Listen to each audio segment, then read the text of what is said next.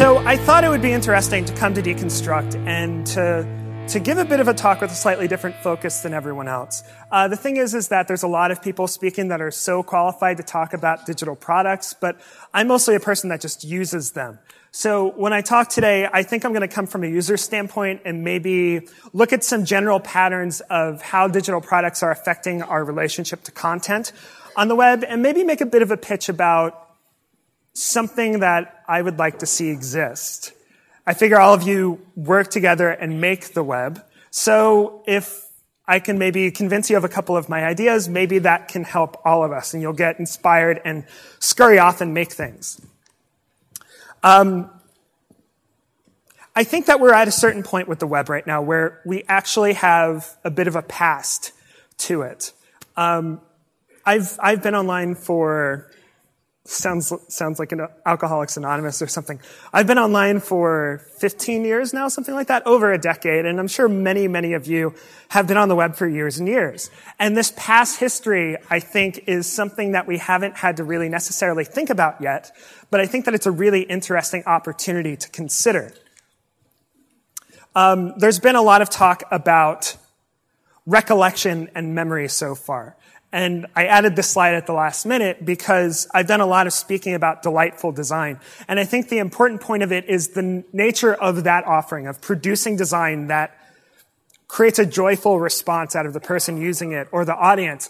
It's in the experience, but it's also in the memory of that experience.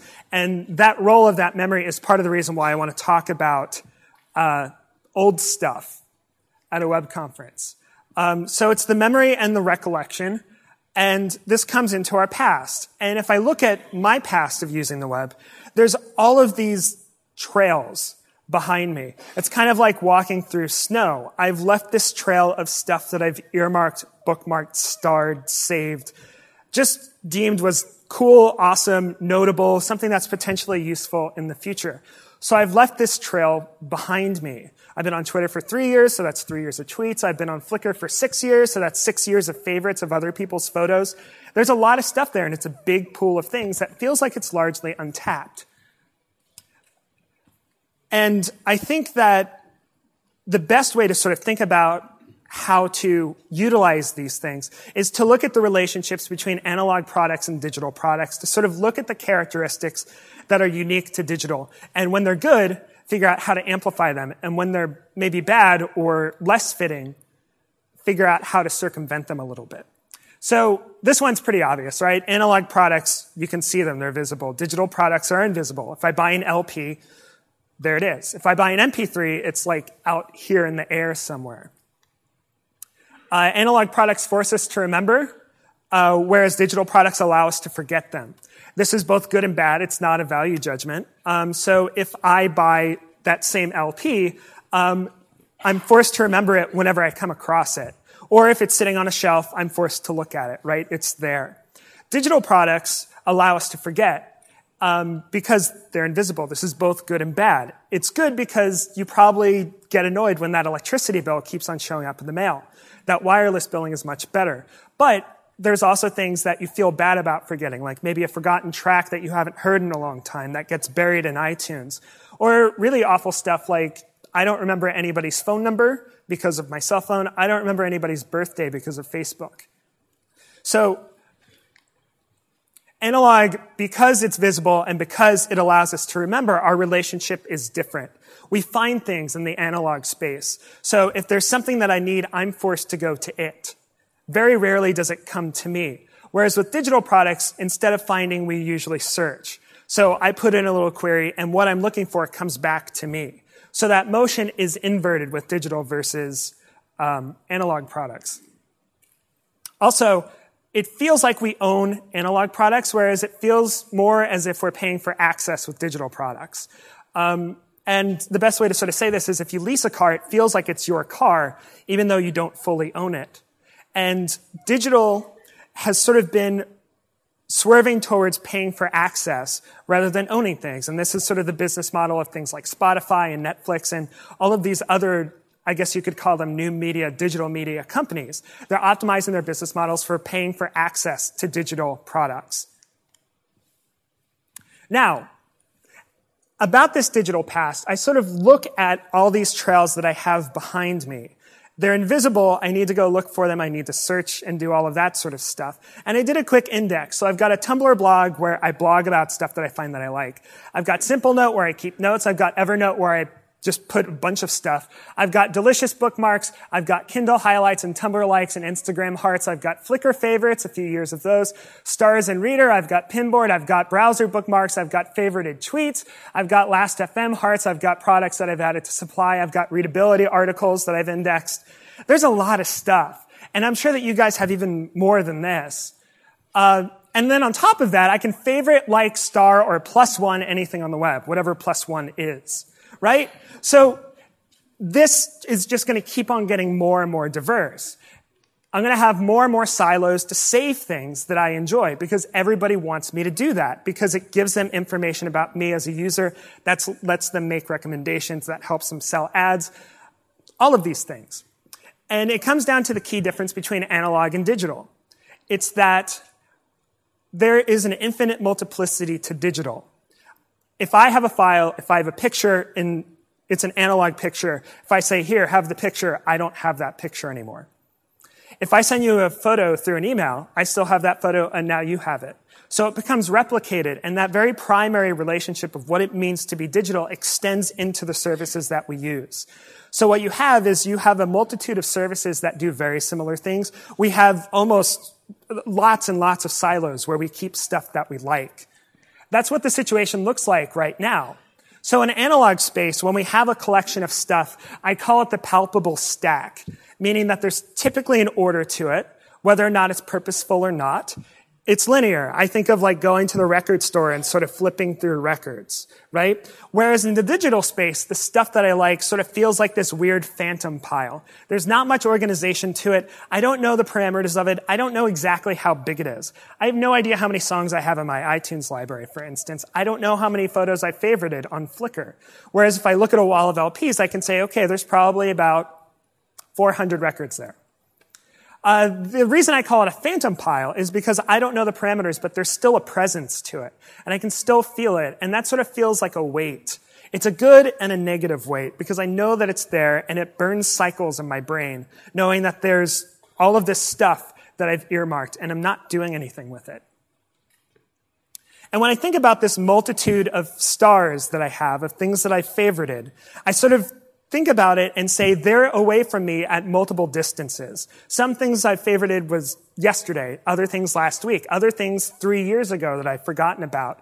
But when I go back and revisit it, it's flattened. I can't tell how far back in the past that thing was favorited.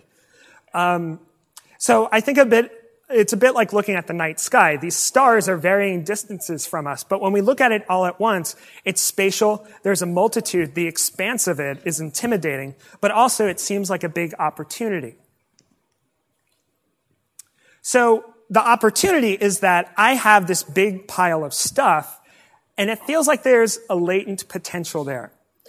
I think all of us in here are people who make things, and whenever we save things or collect things, one of the reasons is we feel like it's going to be usable for us. We feel like maybe if we don't know what it's for right now, sometime in the future this could inspire us. Sometime in the future it might actually relate to a project that we're working on in some way.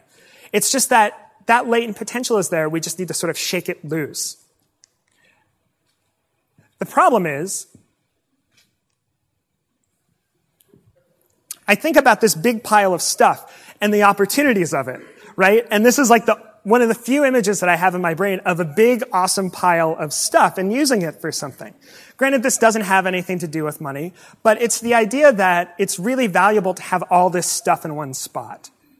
And the reason that it's valuable is because it gets to commingle. You get to see things juxtaposed next to one another. And I'll get more into this in a minute. Point it. This idea of taking everything that you like and putting it in one spot, organization be damned, is not a new concept. In the 19th century, especially here in Britain, gentlemen of the book and learned people would keep what they called commonplace books. And what a commonplace book was almost a sketchbook or a journal where you would do your reading, you would read your Ovid, you would read your Greek classics, and you would find the passages in philosophy or poetry that you like, and you would copy it into your commonplace book. It's sort of like a ye old version of a Tumblr blog, right? The value of this is actually incredible because it's got this whole structure built up around it, and it's very, very loose. You can see how messy this is. Obviously, this handwriting is incredible. Mine looks nothing like that. But you can see how there's it's just sort of all dashed together without any sort of plan. And I think that there's a real value to that. So commonplace books, I think, have a very intimate connection with what's going on with the web and our relationship to content. So one of my favorite quotes about the commonplace book is from Robert Parton. He said, by keeping an account of your readings, you make a book of your own, one stamped with your personality. If this doesn't sound like what it is to keep a blog of stuff that you like, I don't know what is. So what this means is that it kind of gets us into an avenue that's been popular. It's a catchphrase on the web. Curation is authorship, right? It also gets into another term that's sort of been going around recently, called the creator economy. And there's another nice quote about the creator economy from Paul Sappho. I believe Khoi Vinh wrote a blog post about this a few days ago. It says, now we're entering a third age in which the central economic actor is someone who both produces and consumes in the same act. So the reading and the writing, the making stuff and the consuming stuff just all get smushed together when it's done right. So what I'm thinking about is what are the digital products that we're making or thinking of making that accommodate this smushing of consuming and creating in one foul swoop. But in the digital world, this is back in the analog world. In the digital world, I think we're missing one key thing that happens in the commonplace books. It has an architecture of serendipity to it. The computer by default sorts things, right? I'll get into that in a moment. But with a commonplace book, I have a faint notion of where things are, unless I do a very meticulous, index or something like that. But if I know something's towards the middle, a quote that I'm looking for, I kind of need to shuffle through a few pages to figure out exactly where it is. So there's an architecture for serendipity there, because I have to find the content. I need to take a few steps to go find it. Whereas maybe with the current structures that we have with digital products, that serendipity is lessened a bit because it comes to me. There's no journey, so there's no opportunity for me to sort of look elsewhere. Now, there are systems that are primed for serendipity. If you've ever fallen into a YouTube hole or a Wikipedia hole, you know what I'm talking about. But what I'm thinking is, why don't we have that sort of interrelated connectedness with this giant pool of stuff that we've already amassed, of things that we know that we like? We're also missing one thing for this to actually be curation. I draw a slight line between collecting and curating, and I think the difference between the two, it's an architecture of arrangement. So producing digital products that create an architecture of arrangement for people. And to maybe show you what I mean by arrangement, the best thing that I can do is go to this guy right here. This is from the BBC special Life. David Attenborough. Love him. Thank you for him. From America. So what this bowerbird does, if you can see him, it's a little dark. What he does is he sort of rummages around the forest floor and he finds things that he likes and he brings it back to his bower, which is like a little hut that he's set up. It's a little tent. So he finds berries, he finds flowers, he responds to colors that he finds pleasing, and whatever that thing, he likes that thing, so he's going to bring it back as well. He's very meticulous in the arrangement of this sort of stuff, and I think that bowerbirds are actually really great curators. He's doing this for the same reason that most men do anything. He's trying to find a mate. So your mileage may vary by doing this, guys, but the pattern of what the bowerbird does, and the reason that I call this curation is because he finds stuff. We do this on the web. He collects stuff. We do this on the web too. But there's another step. He arranges it. And that's the important thing for me. Finding and collecting is fantastic, but I think it's the arrangement that really adds value. So this is unleashing that latent potential of our collections of the things that we've hearted and starred. This arrangement requires something that we don't do very frequently with digital media, especially on the web. It requires a second pass. You've got to take a step back and say, what do I have here? This is commonplace when you think about museums curating an exhibition, right? What do we want to say? Or what's in our collection and how can we match things to create a narrative or a story? But this requires a second pass. And these inboxes that we have whether they're Evernote or Yojimbo or anything else that just holds a bunch of things and it's across all medias, they're optimized for getting things in. And that makes sense if you're on a searching metaphor to get the stuff back out. But I think we get curation if we go more to finding things. So they're optimized for getting stuff in, not necessarily for getting stuff out from a third additional meaning standpoint. Sort of like a very simple put it in, retrieve it back sort of thing. Not put a bunch of stuff together and then look for the gestalt and look for patterns sort of thing. So when I think about getting something out of it and projecting a new meaning onto an arrangement of stuff, back to my star analogy, it becomes really, really obvious what the analogy extends into. Constellations. So stars that are from various distances in the past being brought to the forefront and looking for a shape or a metaphor for it. This is the worst Big Dipper in the world, by the way. There's probably some amateur astronomist out in the crowd who's just crying at the thought of this. But it's connecting these separate things, creating a shape, and then imbuing it with a meaning.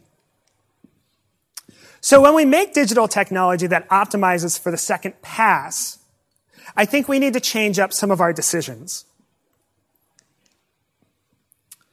We need to rethink a few things because the nature of the content is different. If it's a second pass, it means it's stuff that we've already seen. So the three big decisions that I think need to be made if we're optimizing digital products for revisiting and having an architecture for arrangement and having an architecture for serendipity are these. The first is we need to reassess how we sort stuff. Because it's all old content, we need to rethink our defaults. So Richard Saul Wurman, who invented information architecture, sort of came up with a model for how we can sort stuff. He calls it LATCH. So LATCH stands for location, alphabet, time, category, and hierarchy. Of course, there's a sixth, which is no sorting, nothing random, but that makes it not catchy. So LATCH. And when we look at our default way of sorting things on the web, it sort of looks a bit like this, right? The stuff that we publish, the stuff that we save, it's in reverse chronological order. Now, this is great for the audience if you're constantly presenting them with new stuff, right? When's the last time I was here? Yesterday. Okay, what's new since yesterday? Perfect, it's at the top. But this arrangement doesn't necessarily work very well if it's things that you've already seen. So this metaphor seems to work better for a searching paradigm with new content versus a finding paradigm with old content. We also need to look at how we sort things out spatially. This is a painting by Heim. It's of one of the salons from the 19th century at the Louvre. And those paintings are packed up there. Every single square inch of that wall is just there, filled up. I guess I don't have a laser pointer, but there's like a little gap up there that maybe somebody could have painted something in that shape to fit. But otherwise, it's full, right? And these guys' tights are awesome. That guy has a sword at a museum. That's pretty cool. Does this remind you of any sort of layout paradigms on the web for how we structure content?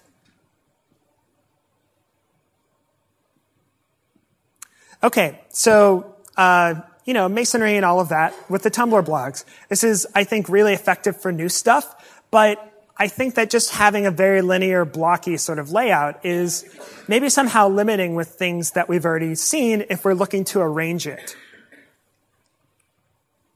Because we need to look at the properties of digital, right? So maybe not this. With digital, it's infinitely mutable. And like I said with the photo, if I send you the photo, I don't lose it. So we can have copies of stuff. Things can live in more than one basket at once if we're sorting things out. You guys get this, you know? But what I'm thinking is we sort of loosen things up a little bit and we consider spatial arrangements for things. Maybe instead of like that example of the salon, instead maybe considering it more of a contemporary museum where things are spaced out and it's considered an experience that people can sort of enter in at any point and consider the relationships between things. So We can tinker with the arrangement of things. And then ultimately try to get it to a point that we think is satisfactory. Okay, the second reconsideration that I think we need to have is how we move through time. This is an idea that we're just sort of getting started with on the web, right? The idea that content can time shift. Best example of this that you're probably familiar with is Instapaper. I love Instapaper. I just want to high five Marco for the rest of my life because I use it so much. But the great thing about Instapaper is that it lets me defer, and I think everybody loves it because it's just postponing stuff. It's dallying, right? It's like, I don't know, it's like adding movies to your Netflix queue, right? Or like adding music that you'll probably never listen to your Spotify queue. It's just like aspirational. Of course I'm going to read these 50 New Yorker articles. Of course I am. But what Instapaper does is it's a DeLorean, right? It takes the article that you're at and it just shoots it off to the future. Check this out. This is the only time I will ever be able to use those transitions in Keynote.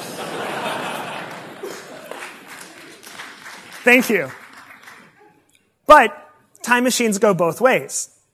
We can take something in the present and push it off to the future, or we can take something from the past and bring it to where we are right now. And I think we're at a point with the web where there's enough content, there's enough sort of footprints behind us that we can bubble it up and bring it back to where we are right now. Think about this. How nice would it be to have an RSS reader, an iPad RSS reader that surfaces articles from the blogs that you follow from last year? Some of that content isn't going to age well, but I think that there's several websites that I follow that would be incredible to see content resurfaced from last year. So taking things from the past and then bringing them to the forefront again is sort of something we haven't explored with this time-shifting idea. There's not a lot of examples of it. The best example, my favorite example, is from PhotoJojo. They're a photography website. They do awesome things. If you're not aware of them, check them out. I give them 2 frank thumbs up. One of their best features, one of my favorite features, is you can hook them up with your Flickr account.